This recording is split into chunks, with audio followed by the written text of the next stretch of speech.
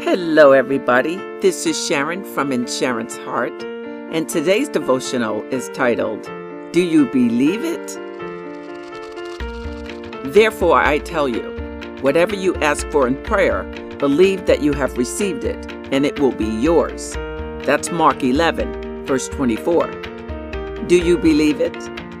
Listen, when we believe God has more for our lives, we will receive all He has for us.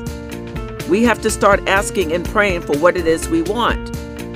Do you do that? Do you pray and ask God for what it is you want in your life? It's amazing how many people don't. Do you know the Lord will give you the power to get all the blessings He has for you? He will. It's about believing, though. It's about faith, and it's about action. He gives us the ability to do things naturally, and He comes in and He does the rest. He does the things that are too big for us to do. Do you believe it? We have to believe He's going to do it, whatever that it is for you and I, because it's all about faith. It really is, and it's not overrated. I'll ask again. Do you believe that God is going to do what He said He's going to do?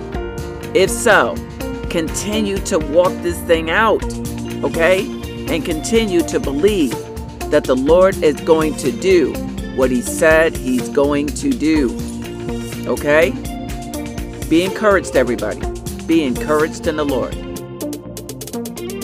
I hope that message was encouragement for you. That's what I do. That's what In Sharon's Heart is about. Sending inspiration from my heart to your heart.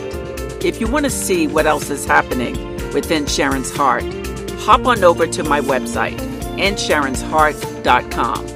There you will see my courses, and you can sign up for my free webinar at any time, as well as follow me on social media. Just look for In Sharon's Heart. Continue to be encouraged, and take care of yourself.